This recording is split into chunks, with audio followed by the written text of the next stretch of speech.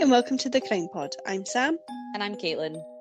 This episode, I am taking us way back again. I haven't done it for a while, but then I feel like I say that every single time I do it. So anyway, today is about Amelia Elizabeth Dyer, also known as the Reading baby farmer.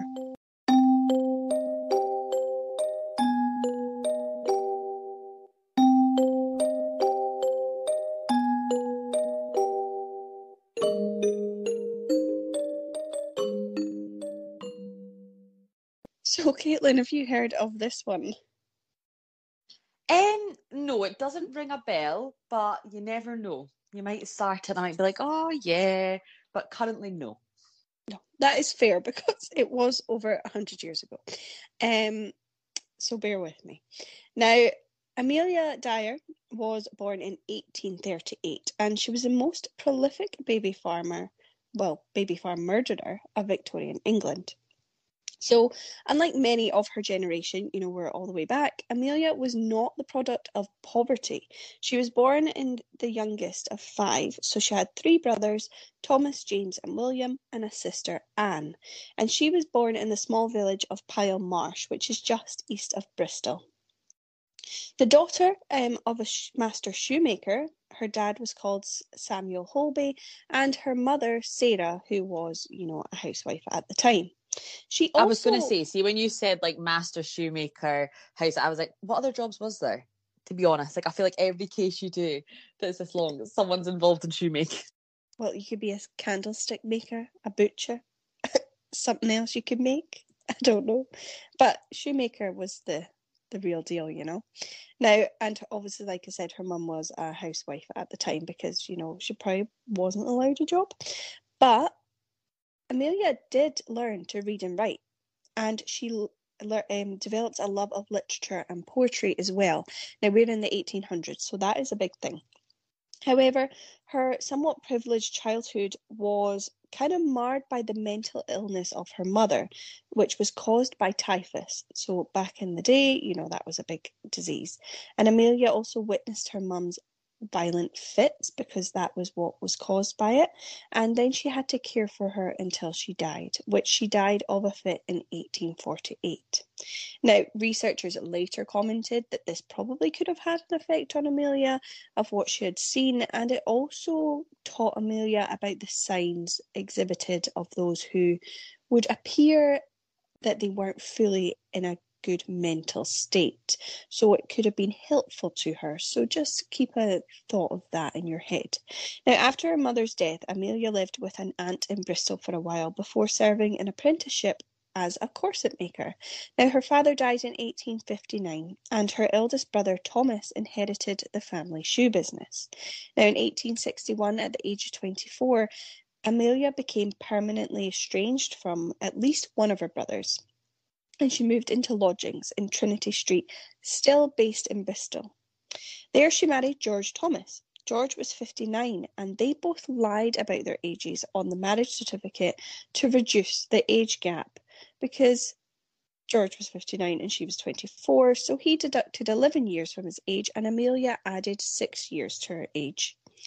Now, for a couple of years after marrying George, she trained as a nurse, which was quite a grueling job in the Victorian times because, there were, well, I don't know how much you know about Victorian history. I clearly don't know tons, but I mean, there was illness after illness, and they were also kind of, I'd say that was the time where they were inventing or investigating and doing all these things of, we could try this medicine, we could try that. I think whenever you kind of hear about the Victorian era, it wasn't a very great time for health. No, not at all. I think that's fair to say.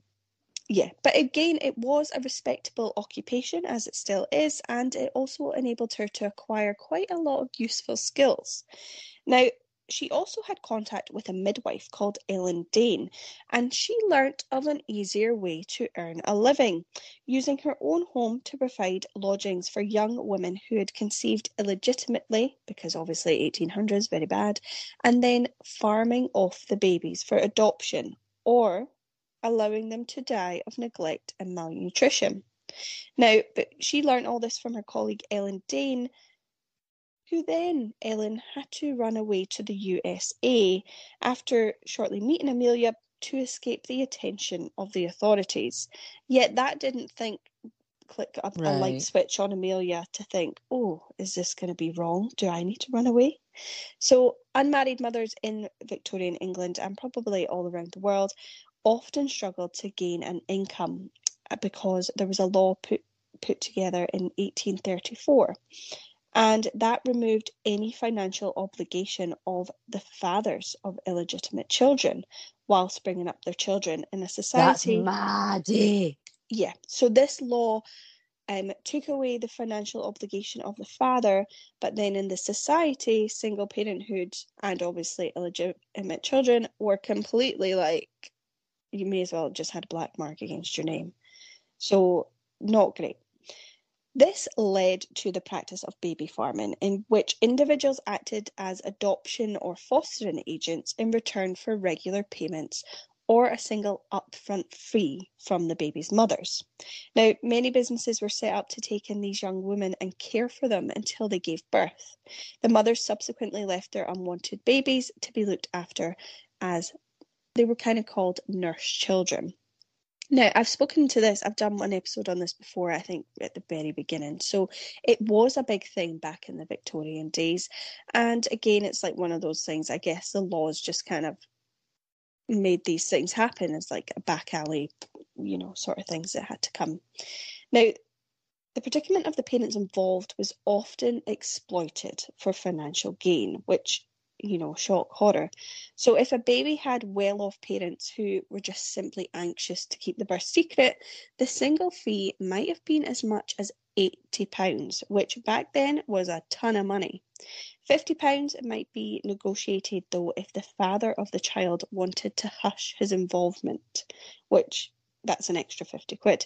However, it was more common for these expectant young women, they weren't well off. So they were from workhouses or they were impoverished, so they would be charged about £5. Now, carers resorted to starving the farmed out babies to save money and to even quicken the death. Noisy or demanding babies could be sedated with easily available alcohol or opiates. Now, there was a thing called Godfrey's cordial, known colloquially as mother's friend, and it was a syrup containing opium, so it wasn't your Calpol, and that was a popular choice. But there was also several other similar syrups and other things that were put together, all kind of containing opium to use. Now, many children died as a result of such these practices, and opiums killed far more infants through starvation than directly through an overdose of opium. So an investigator noted how children kept in a state of continued narcoticism will be thereby disinclined for food and be but imperfectly nourished. So they didn't die of an overdose, but the opium didn't make you hungry. Now, death from severe malnutrition would result, but the coroner was likely to record the death as debility from birth or lack of breast milk, or simply starvation. Mothers who chose to reclaim or simply check on the welfare of their children could often encounter difficulties, but some would simply be too frightened or ashamed to tell the police about any suspected wrongdoing, because clearly they would get in deep shit for doing so. Now, even the authorities often had problems tracing any children that were reported missing. This was the world opened up to her by the now departed Ellen Danes. So all of this for Amelia was brought to by Ellen. Now, Amelia had to leave nursing with the birth of her daughter, Ellen Thomas, because we're in 1869, and I think, if a woman had a kid, you're right, that's you don't need to do your job anymore. You're done. Yeah, pretty much. Now, also in 1869, the George Thomas, who's now elderly, who is Amelia's husband, he died. And Amelia, she now needs an income. So she was apparently keen to make money from baby farming, and alongside taking in expectant women, she would advertise to nurse and adopt a baby in return for a substantial one-off payment and adequate clothing for the child. So you had to pay her and give her clothing for this child. In her advertisements and meetings with clients, she assured them that she was respectable, married, and that she would provide a safe and loving home for the child. At some point in her baby farming career, Amelia was prepared to forego the expense and inconvenience of letting the children die through neglect and starvation. So soon after the receipt of each child, she just murdered them, which allowed her to pocket most of or all of the entire fee because she didn't need to spend that on the kid. For some time, Amelia eluded the resulting interest of police. She was eventually caught, though, in 1879 after a doctor was suspicious about the number of child deaths he had been called to certify in her care. However, instead of being convicted of murder or manslaughter, she was sentenced to 6 months hard labour for neglect. We've heard this before, and I never understand, sorry, when the doctor, they keep going to like the same doctor to pronounce death. And I'm like, is that not like step one? Like you would go somewhere different. Do you know what I mean? Yeah, I think you'd either go somewhere different or it's like, well, if you're doing all of this, why are you even reporting them dead? Like, why are you getting a death certificate? Get rid of them. No? Samantha. That's brutal. Don't say you didn't think it. No, I didn't think it. That's why I mentioned the bloody doctor. Well, okay, cool. Jesus, look, tell me your dad tried to kill your cat without telling me your dad tried to kill your cat. You're from a family of murderers. Moving on.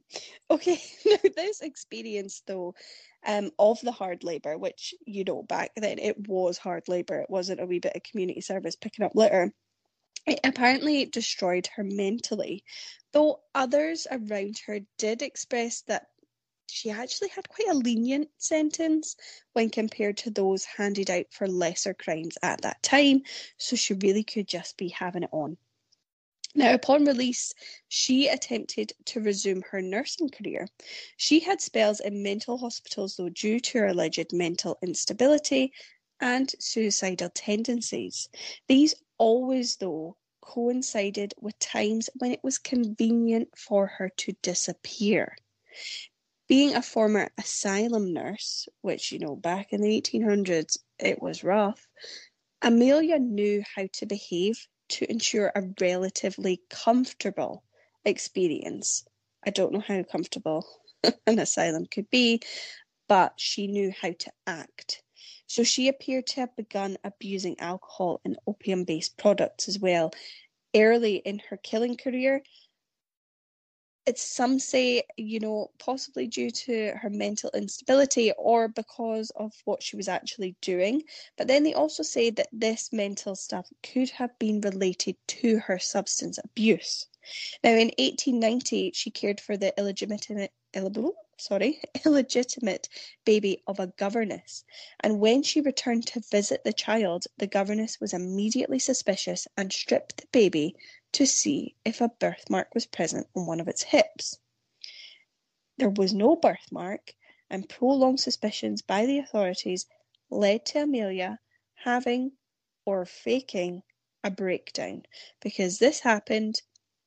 Clearly, this is not this lady's child. Something has happened. So at one point, Amelia drank 2 bottles of laudanum in a serious suicide attempt. However, her long-term abuse had built up her tolerance to opium, so she survived. This is what I was meaning about the death certificate, because that's the thing. The lady could turn up and she could go, unfortunately, she's passed away, here's the death certificate. Oh, yeah. I guess that would make sense. I never thought of it like that. I was just being awful. Anyway, inevitably, though, because her suicide attempt failed and after having her breakdown, she returned to baby farming and also just downright murder. Now, Dyer realised finally, you know what I was saying, she realised her mistakes of involving doctors to issue death certificates, and so she began disposing of the bodies herself.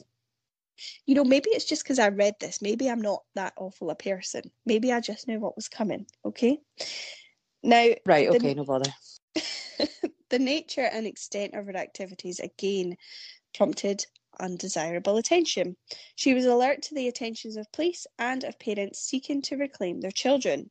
She and her family frequently relocated to different towns and cities to escape suspicion and regain being unknown and to acquire new business. Now, over the years, she had used tons and tons of aliases.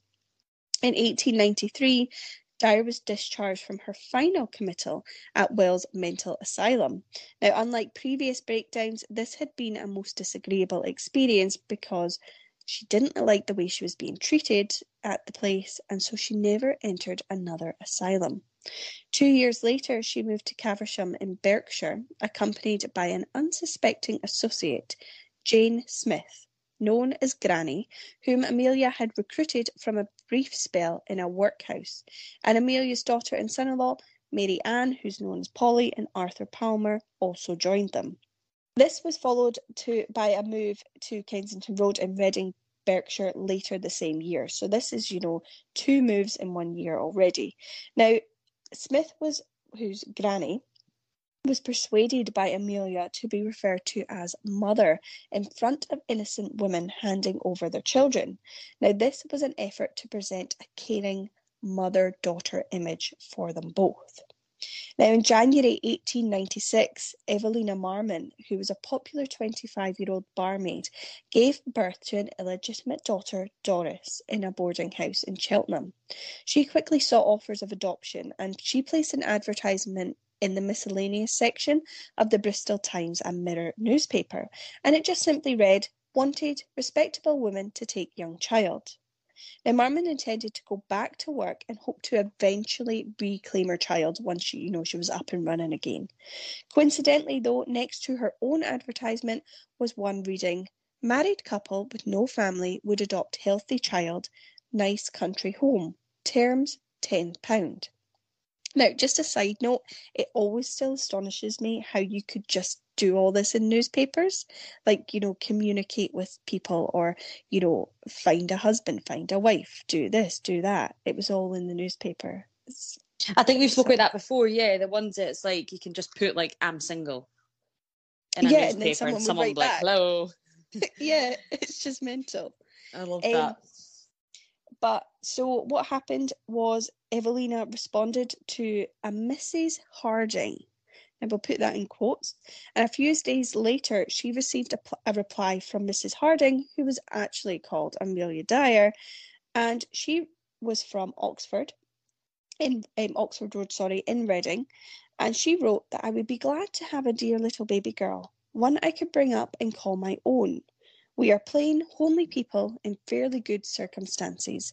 I don't want a child for money's sake, but for company and home comfort. Myself and my husband are dearly fond of children. I have no child of my own. A child with me will have a good home and a mother's love.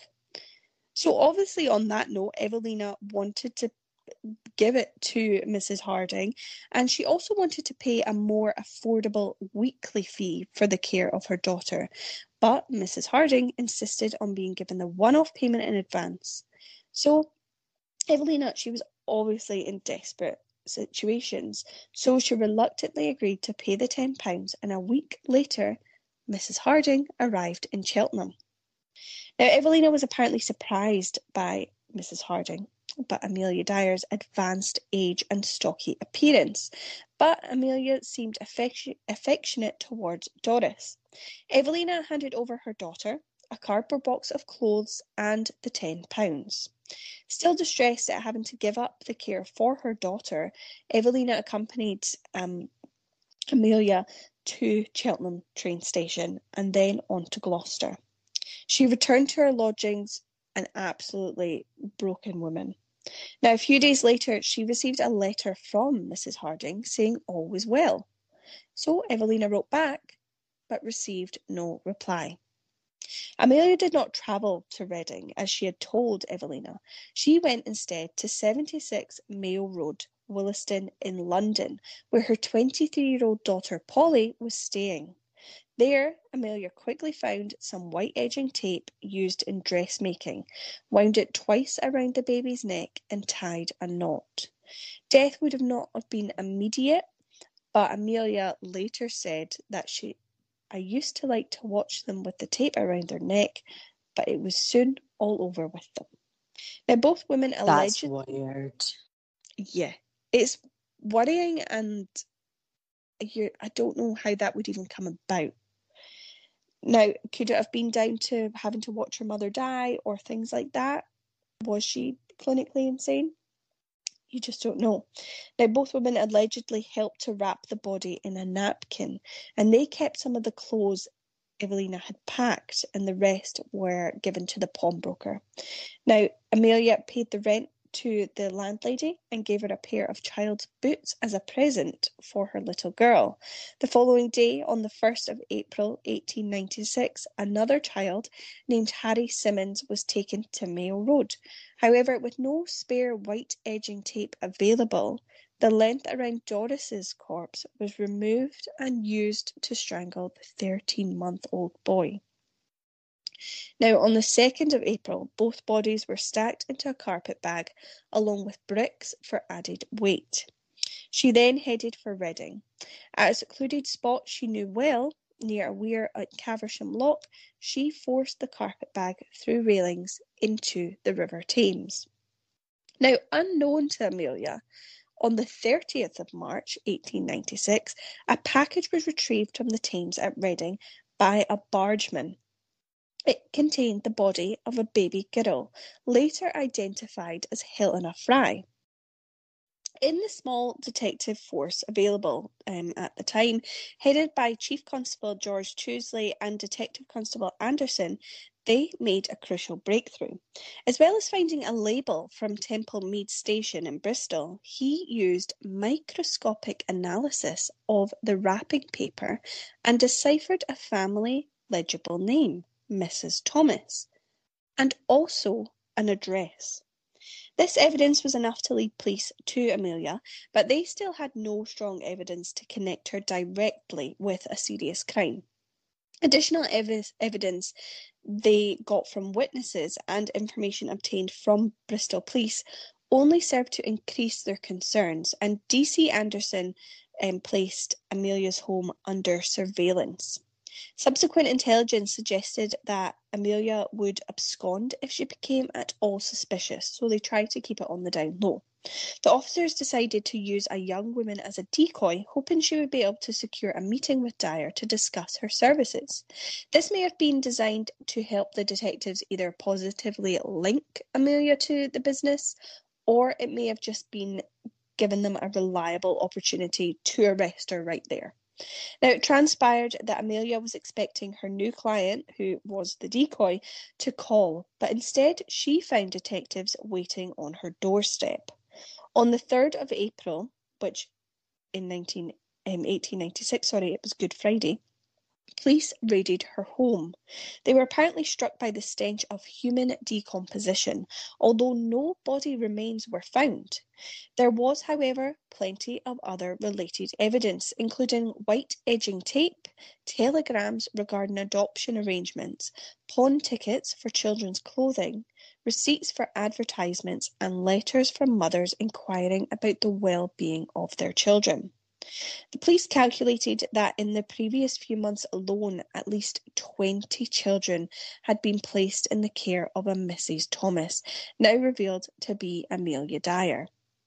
It also appeared that she was about to move home again, this time to Somerset.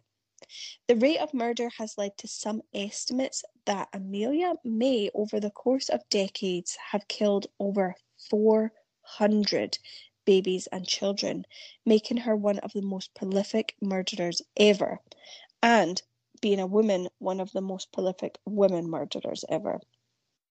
Now, Helena Fry, the baby removed from the River Thames on the 30th of March, had been handed over to Amelia at Temple Mead Station on the 5th of March. That same evening, she arrived home carrying only a brown paper parcel. She hid the package in the house, but after 3 weeks, the odour of decomposition prompted her to dump the dead body in the river. And as it wasn't weighted adequately enough, it had been easily spotted. Now, Amelia Dyer was arrested on the 4th of April and charged with murder. Her son-in-law, Arthur Palmer, was also charged as an accessory. Now, during April, the Thames was dragged and 6 more bodies were discovered, including Doris Marmon and Harry Simmons, who were the last victims. Now, the Thames being dragged and only 6 bodies being found, I'm very surprised because anything could be found in the Thames. Now, each baby had been strangled with white tape, which, as she later told the police, was how you could tell it was one of mine. 11 days after handing her daughter to Dyer, Evelina Marmon, whose name had emerged in items kept by Amelia, identified her daughter's remains. Now, at the inquest into the deaths in early May, no evidence was found that Mary Ann, known as Polly, or Arthur Palmer had acted as Amelia's accomplices. Arthur Palmer was discharged at the result of a confession written by Amelia. In jail, she wrote, "Sir, will you kindly grant me the favour of presenting this to the magistrates on Saturday the 18th instant? I have made this statement out, for I may not have the opportunity that I must relieve my mind. I do not know. I feel my days are numbered on this earth. But I do feel it is an awful thing, drawing innocent people into trouble I do know I shall have to answer before my Maker in heaven for the awful crimes I have committed. But as God Almighty is my judge in heaven and on earth, neither my daughter, Mary Ann Palmer, nor her husband, Alfred Ernest Palmer, I do most solemnly declare neither of them had anything at all to do with it. They never knew I contemplated doing such a wicked thing until it was too late. I am speaking the truth and nothing but the truth, and I hope to be forgiven. I myself and I alone must stand before my Maker in heaven to give an answer, for all witness my hand, Amelia Dyer." On the 22nd of May 1896, Amelia appeared at the Old Bailey and pleaded guilty to one murder, that of Doris Marmon. Her family and associates testified at her trial that they had been growing suspicious and uneasy about her activities, and it emerged that Dyer had narrowly escaped discovery on several occasions. So all these people are being suspicious, and she's doing all this under their nose, yet they didn't see a thing. Now, evidence from a man who had seen and spoken to Amelia when she had disposed of the 2 bodies at Caversham also provided significant evidence to say that this is what had happened. Now, her daughter as well had given graphic evidence that ensured Amelia Dyer's conviction. So all these people are now going against her, but possibly helped her? I do not know. The only defence Amelia offered was insanity. She had been twice committed in asylums in Bristol. However, the prosecution did argue, and successfully at that her exhibitions of mental instability had been a ploy to avoid suspicion. Both committals were said to have coincided with times when Dyer was concerned her crimes might have been exposed. And then that takes us all the way back to her seeing the way her mother acted. And did that help her? I get what she means though about when she said those people weren't involved. We're never going to know that.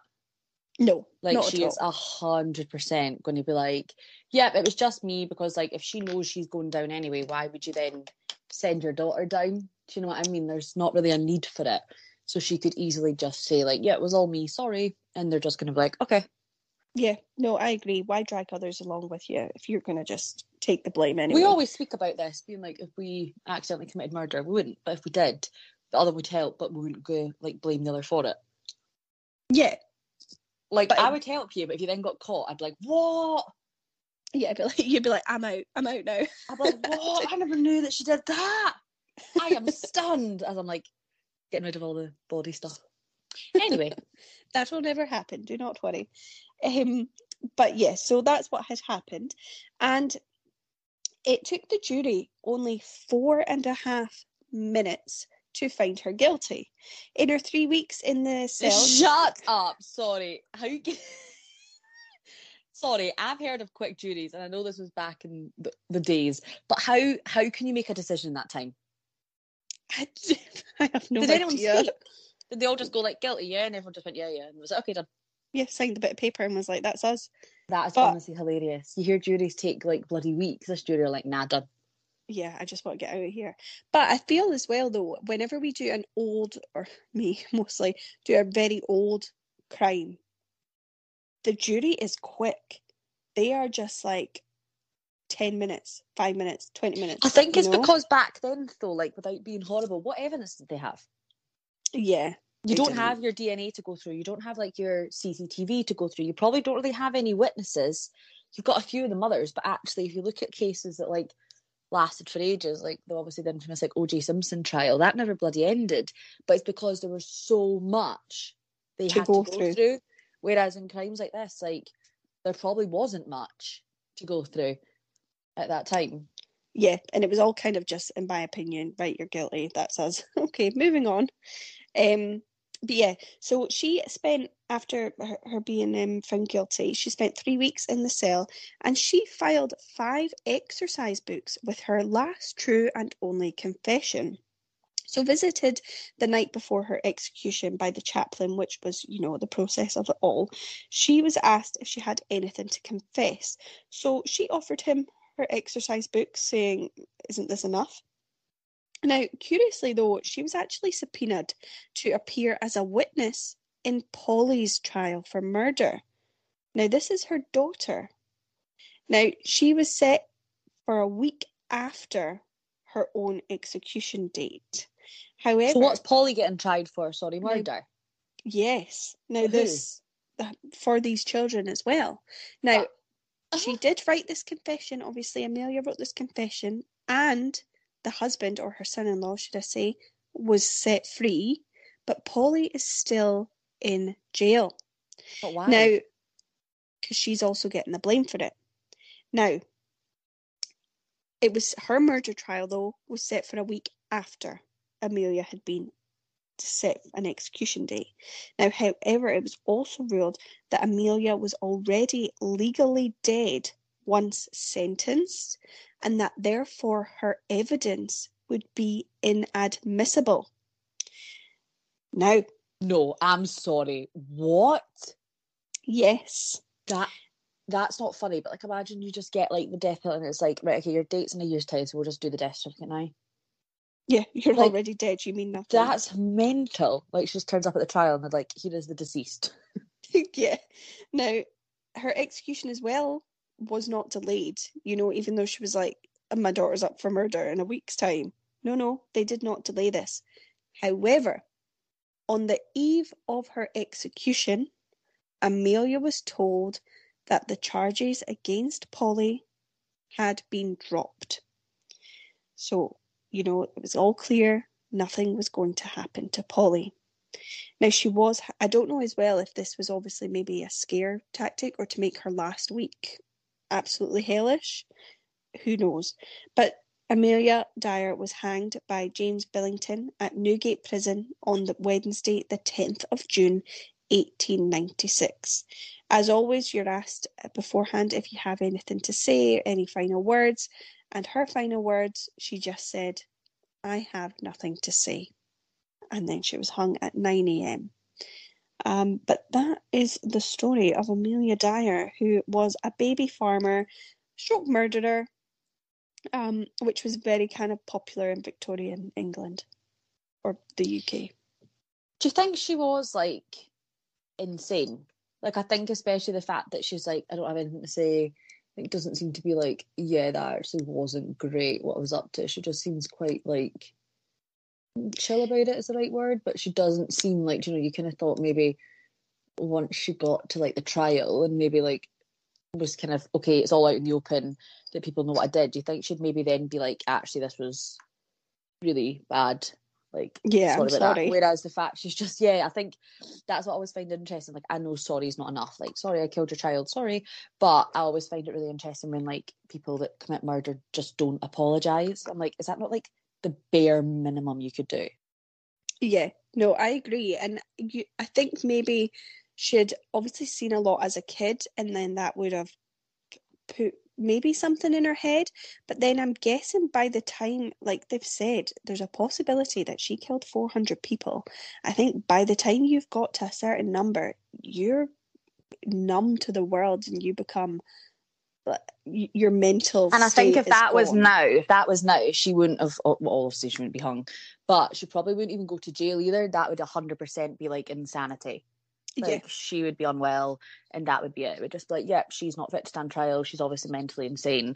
And that would be like the conversation over, basically. But I think because it was back then, that wasn't even considered. But I'm like, she was obviously something not right there to kill that many people. I don't think we've ever done a case that many people have been killed. no. Well, Harold Shipman, but he didn't even make that number. Well, exactly. So I'm just like, that's mental that, but obviously it is, as you said, like back in those days, that wasn't even like considered. Like, they'll just look at the jury. The jury didn't chat enough to even get to the No, mental health bit. They were like, done, right, Joe. But yeah, I think if that was, yeah, and obviously what she saw her mum go through was bad. That's a shame. But it doesn't mean you can then go on to kill hundreds of children with no remorse. Do you know what I mean? So, absolutely.